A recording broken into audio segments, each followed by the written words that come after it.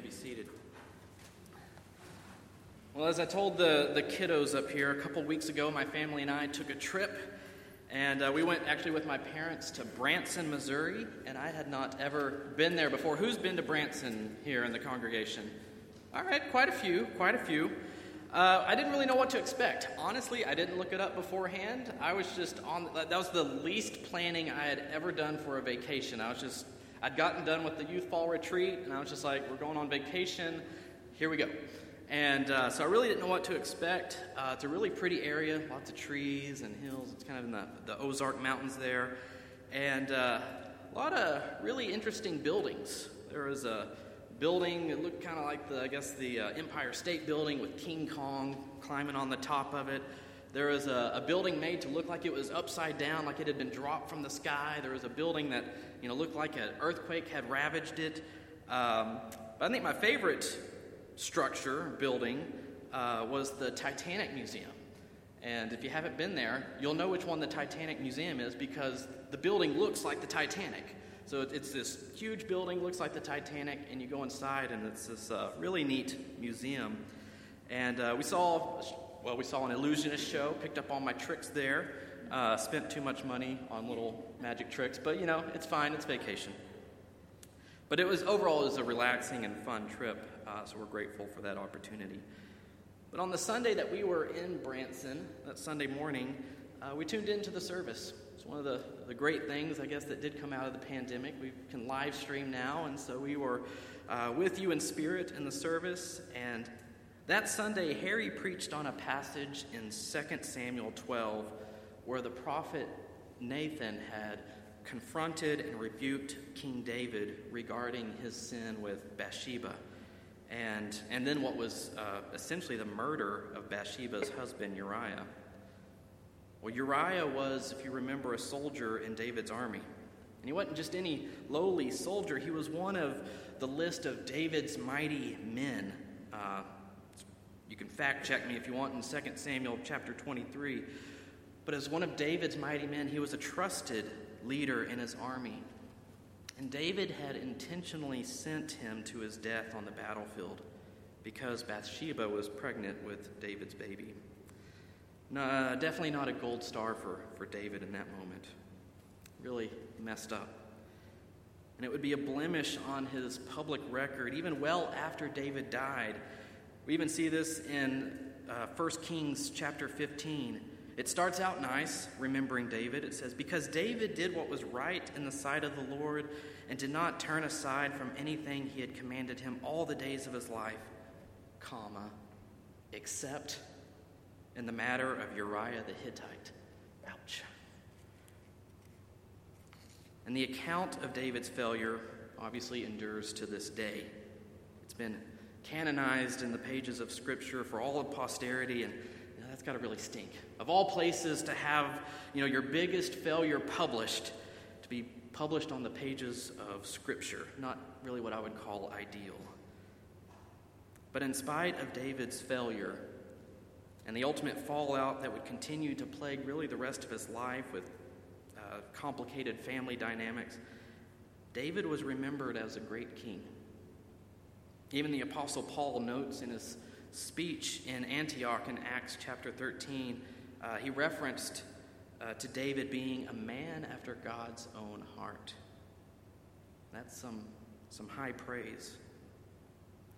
But it's vitally important that we understand that what made David a man after God's own heart was not his moral perfection, but his repentant heart. David wasn't perfect. He messed up, and in a couple big ways. But the Bible tells us a little more about this unfortunate episode in David's life. You just kind of have to know where to find it, because it's not in Kings where the scene happens, but it's in the book of Psalms, specifically chapter 51. So we're going to flip there now, but before we read, let us pray that God's Spirit would lead us and guide us. Lord of heaven and earth, we thank you for your presence among us. And may your Spirit be our teacher, our counselor, and our guide this morning as we read and study your word. Speak to our hearts that we might grow in faith and holiness. Amen. So Psalm chapter 51 begins with a little heading. And these little headings are not little headings added in modern day Bibles, like when Jesus gives the parable of the sower and above the passage it says parable of the sower. That's what modern Bibles do. These headings were little notations present in the ancient text, and sometimes they provide some helpful context, and this is one of those times. So we're going to start with that little header that a lot of times we skip over. It says, "To the leader, a psalm of David, when the prophet Nathan came to him after he had gone into Bathsheba." So this is talking specifically about that scene in 2 Samuel. But this is interesting because this isn't just talking about the account.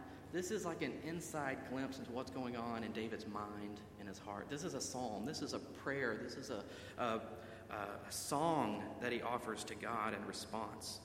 So keep that in mind as we read these words. "Have mercy on me, O God, according to your steadfast love. According to your abundant mercy, blot out my transgressions. Wash me thoroughly from my iniquity and cleanse me from my sin, for I know my transgressions, and my sin is ever before me. Against you, you alone have I sinned and done what is evil in your sight, so that you are justified in your sentence and blameless when you pass judgment. Indeed, I was born guilty, a sinner when my mother conceived me. You desire truth in the inward being. Therefore, teach me wisdom in my secret heart. Purge me with hyssop, and I shall be clean. Wash me, and I shall be whiter than snow. Let me hear joy and gladness. Let the bones that you have crushed rejoice. Hide your face from my sins and blot out all my iniquities. Create in me a clean heart, O God, and put a new and right spirit within me. Do not cast me away from your presence, and do not take your Holy Spirit from me. Restore to me the joy of your salvation, and sustain in me a willing spirit. Then I will teach transgressors your ways, and sinners will return to you. Deliver me from bloodshed, O God of my salvation, and my tongue will sing aloud of your deliverance. O Lord, open my lips, and my mouth will declare your praise. For you have no delight in sacrifice. If I were to give a burnt offering, you would not be pleased. The sacrifice acceptable to God is a broken spirit, a broken and contrite heart, O God, you will not despise. Do good to Zion in your good pleasure. Rebuild the walls of Jerusalem. Then you will delight in right sacrifices, and burnt offerings and whole burnt offerings. Then bulls will be offered on your altar." The word of David to the Lord our God. Thanks be to God. So I've split this psalm into 3 parts. It's 19 verses. It's not a super long read, but there's a lot in there. So to kind of help us frame it up, I've split it into 3 parts. The first being verses 1 through 5, speaking about repentance. The second part being verses 6 through 12, revival. And the third part, verses 13 through 19, response. So verses 1 through 5, repentance. So again, we know the context. We know what David did. I'm not going to rehash all that. But if we think about it, he's also the king, right? He's the king of the nation. And as a king, especially probably in that day and age, if he wanted to be just a ruthless king and take whoever he wanted as his wife and have killed whoever he wanted to have killed, he probably could have done it with no remorse or obstacle whatsoever. Kings and emperors in other nations saw themselves as God. They didn't have to answer to anyone else, but not David.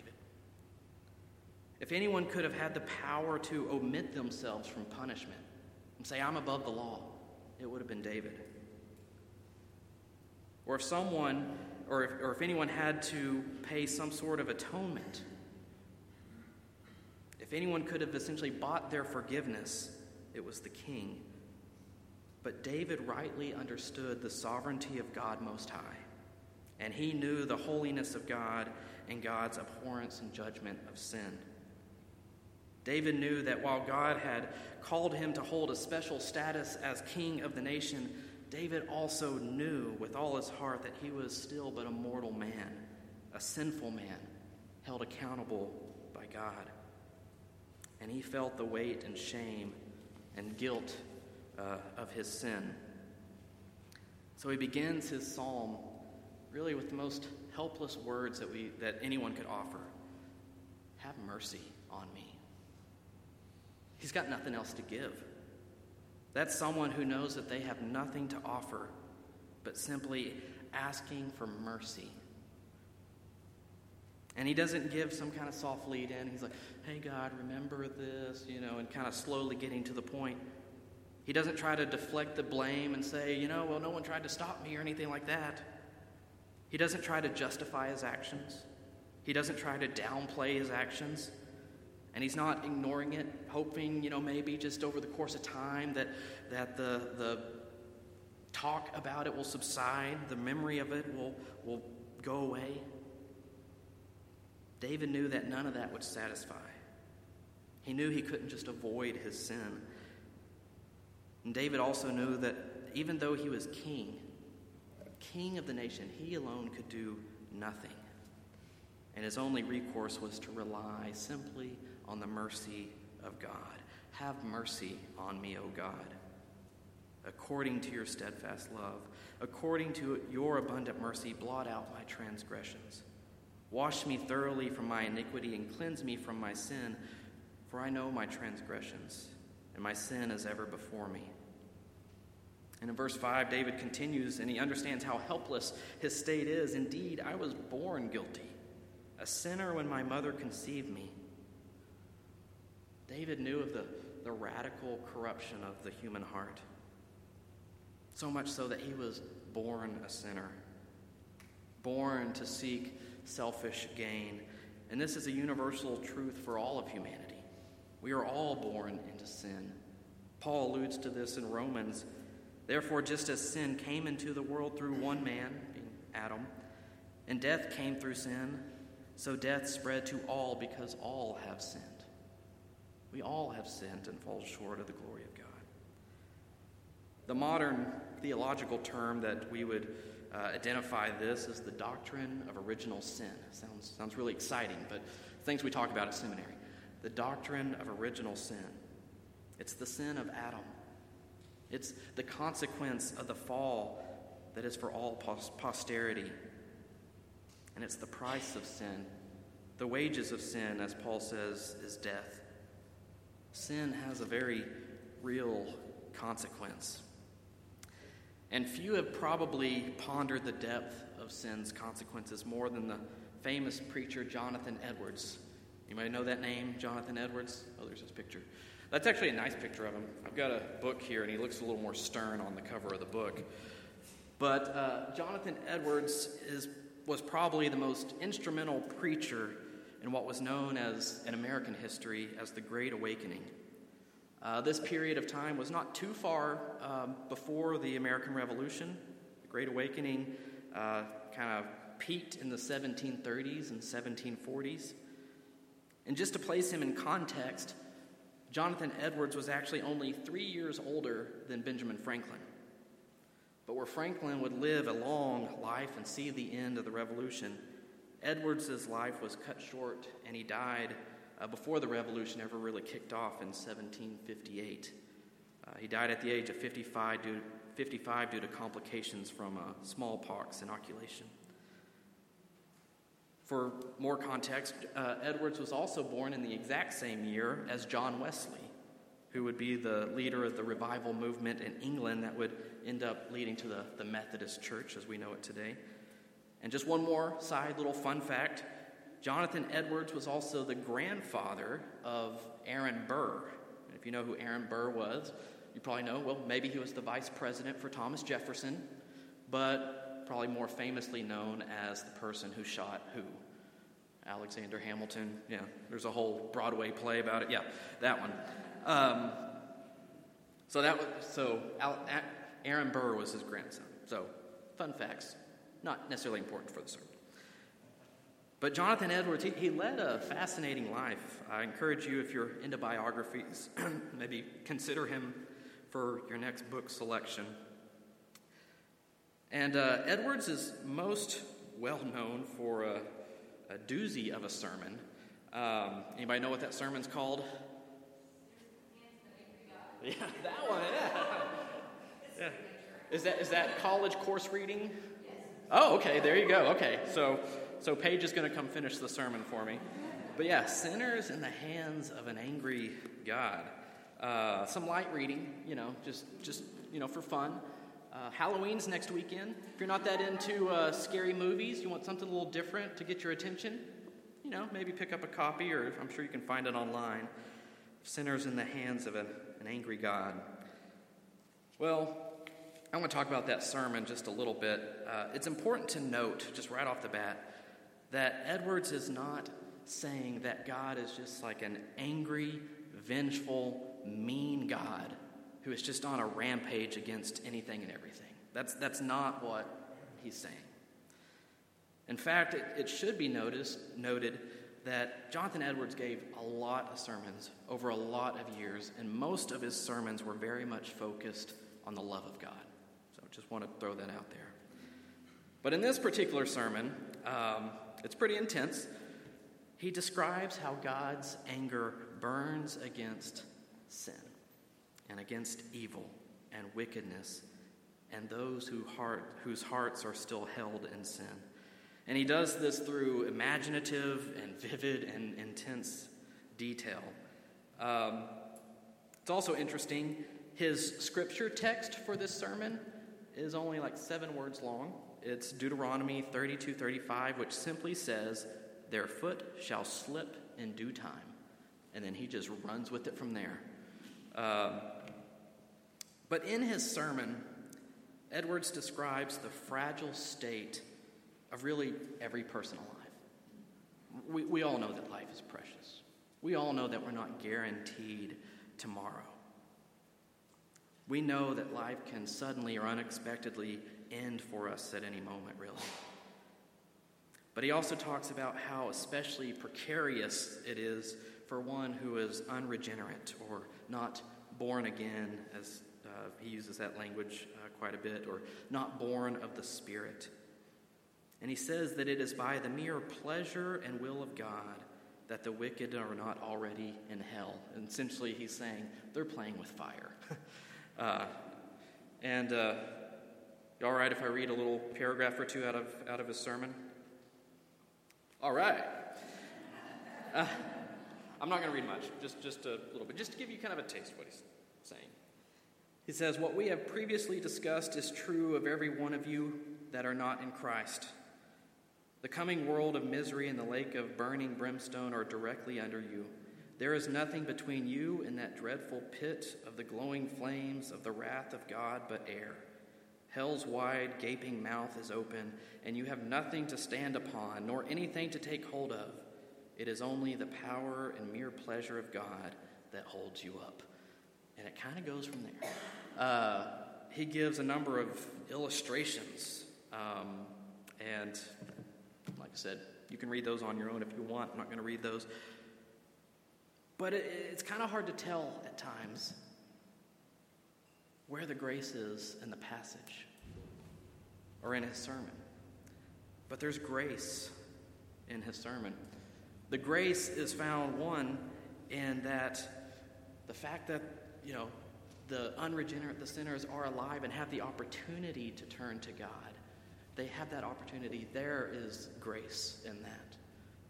And then ultimately, the fullest manifestation of God's grace is in Christ. And that's where he's trying to point his listeners to, that it is God's grace that will save them from destruction. So I know this topic is pretty heavy. It's like, wow, God, or Tyler's talking about sinners in the hands of an angry God. But I want to make this note this morning, because we are happy and comfortable to talk about the joy of our salvation, of being redeemed, of being delivered, of being saved. But we shy away from seriously considering what we are saved from. We might think, I'm just kind of saved from darkness. I'm just kind of saved from, bad things, or I'm just kind of saved from sin. Well, not exactly. As ironic as it may sound, we are saved by God, from God. We are saved ultimately from the consequence of our sin, which is God's judgment and punishment of wickedness, described as God's wrath. Both the Old Testament and the New Testament talk about this coming time when God will punish sin. Sometimes it's called the day of the Lord, the day of judgment, the day of wrath, or the wrath of God. And I'm not going to go through a whole list of verses, but just two quick ones from Romans. From Romans chapter 1, "For the wrath of God is revealed from heaven against all ungodliness and unrighteousness of men, who by their unrighteousness suppress the truth." And a few verses later in chapter 2, "But because of your hard and impenitent heart, you are storing up wrath for yourself on the day of wrath, when God's righteous judgment will be revealed." But people might say to this in protest, wait, but God is love. 1 John 4:8 clearly says this, and yes, God is love. But I challenge you with this question: what is the proof of God's love? And that's where you have to keep reading, even in a passage like 1 John chapter 4, because you pick up in verse 9 and it says, "God's love was revealed among us in this way, that God sent his only Son into the world that we might live through him. In this is love, not that we loved God, but that he loved us and sent his Son as an atoning sacrifice for our sins." God's love is made manifest to us through God's judgment of sin, which Christ assumed for us. And even a few verses later in that same chapter, it repeats, God is love. But you have to keep reading still. "And those who abide in love abide in God, and God abides in them. Love has been perfected among us in this, that we may have boldness on the day of judgment, because as he is, so are we in this world." God's love cannot be fully understood without God's judgment and punishment of sin and evil, because God's love is intricately woven with God's justice. Even a famous verse like John 3:16, "For God so loved the world that he gave his only Son, so that whoever believes in him may not perish." What do we think that perish is? It's probably referring to the wrath of God, because if you go later in that chapter, John the Baptist is speaking, but it says, "Whoever believes in the Son has eternal life. Whoever disobeys the Son will not see life, but must endure God's wrath." I think I've hopefully kind of made my point there. I'm going to wrap up talking about wrath. But here's the observation that I want to make. Sin is serious. It's not something we can just kind of flippantly, or that we should flippantly just kind of push to the side, sweep under the rug. Our only hope from sin is to cling to Christ. Jonathan Edwards, in his sermon, considered very seriously the real consequences of sin, and that the only hope was in Christ alone. As did Martin Luther, the great reformer, and I'm not going to talk much about him because, just FYI, next Sunday's Reformation Sunday, and so Harry might talk about more about Martin Luther. But at the beginning of his ministry, he really struggled with his sin until the gospel was made more real to him. The Apostle Paul took very seriously the real consequences of sin, and he even said of himself, "Wretched man that I am, who will rescue me from this body of death?" It's in Romans chapter 7. And so King David, too, as we have seen, took very seriously the real consequences of sin when he pours out to God, "Have mercy on me, O God, according to your steadfast love. According to your abundant mercy, blot out my transgressions." One of the most important qualities that we can pray for and nurture in our spiritual lives is a repentant heart. And out of a repentant heart comes a revival of the soul, which is where I want to point us to next in verses 6 through 12. David sings out in verse 6, "You desire truth in the inward being. Therefore teach me wisdom in my secret heart." In these words, David is expressing his want for God's wisdom, to penetrate the very core of his being, to desire that sort of intimate knowledge of God. And he longs for this right way of thinking that aligns with God's ways. It's a revival of his heart. And he continues, to say, purge me, wash me, hide your face from my sins, blot out my transgressions. Simply put, he desires purity. He's seeking holiness. He wants holiness for his life. And the whole psalm is great, but I'm going to keep moving forward because I particularly love the next few verses. Verse 10, create in me a clean heart, O God. That should be the prayer for all of us. Create in me a clean heart, O God, and put a new and right spirit within me. Do not cast me away from your presence, and do not take your Holy Spirit from me. Restore to me the joy of your salvation, and sustain in me a willing spirit. One thing that I love about these verses is the very first word in verse 10, the word create.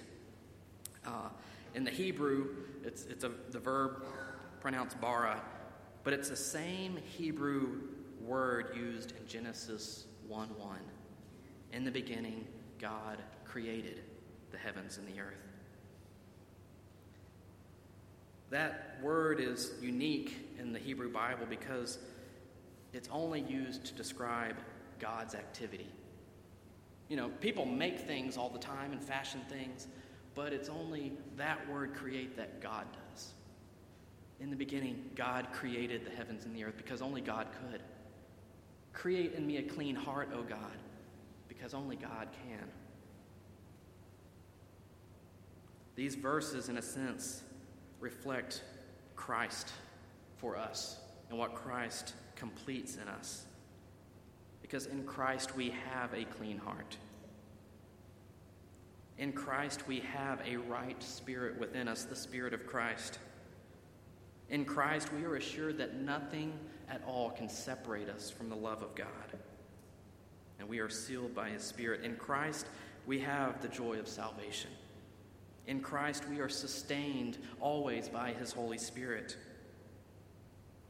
This is the effect of the gospel of God for sinners like us. The old is gone, the new has come, and we should nurture a want and a desire for a pure heart devoted to God. And so for that, David serves as our example. And as Peter encourages us, be holy, for God is holy. So with a clean heart, we come to our final point in the last few verses. And I'm going to make this part pretty brief. But verses 13 through 19, our response. So what started as repentance and revival now sends us outward in a response. Then I will teach transgressors your ways, and sinners will return to you. There's this evangelicalistic attitude about that he is going to go out and share God's love and what God has done and make that known. In verse 15, O Lord, open my lips and my mouth to declare your praise. The joy of our salvation in Christ becomes the song of our own hearts, and it's our joy to worship the Lord. Earlier I noted or referenced what Paul said in Romans 7 when he said, wretched man that I am, who will rescue me from this body of death? He answers that question for us. Thanks be to God through Jesus Christ our Lord. His response is a response of thanks. Wretched man that I am, this misery that I have, this sin that I have, who will rescue me from this body of death? Thanks be to God through Jesus Christ our Lord. I want to return real quick to Jonathan Edwards briefly, just as I close. There's probably a perception of Jonathan Edwards as a judgmental, harsh, unhappy, kind of what his face looks like on the cover of this book, fire and brimstone kind of person that only thought of God as angry. But that's one of the most inaccurate portraits of who he really was. Jonathan Edwards had a contrite heart and a deep, deep, sincere, and abiding faith. And I want to share just a brief quote that he wrote in one of his personal memoirs. It says, "God appeared to me a glorious and lovely being, chiefly on account of his holiness. The holiness of God has always appeared to me the most lovely. Of all his attributes, I have loved the doctrines of the gospel. They have been to my soul like green pastures." A little different flavor than sinners in the hands of an angry God. That was his heart. That was his spiritual heartbeat, was for the gospel. God was working through Jonathan Edwards. And at a young age, he converted to Christianity or was born again, if we want to call it that, at the age of 19. And not long after his conversion to the faith, he wrote a series of resolutions. You can buy the little book of resolutions that he made for his life. And he largely lived by them for the rest of his life. He'd read them daily, each and every day. And most of them were living for the glory of God.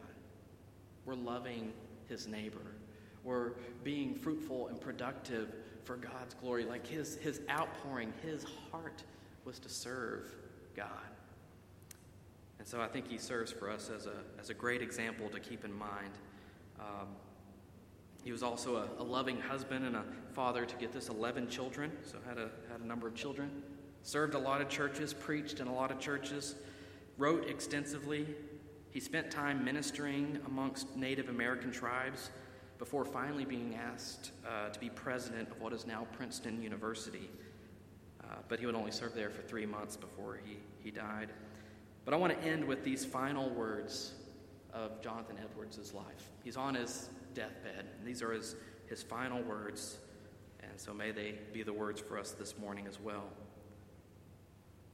"Trust in God, and you need not fear."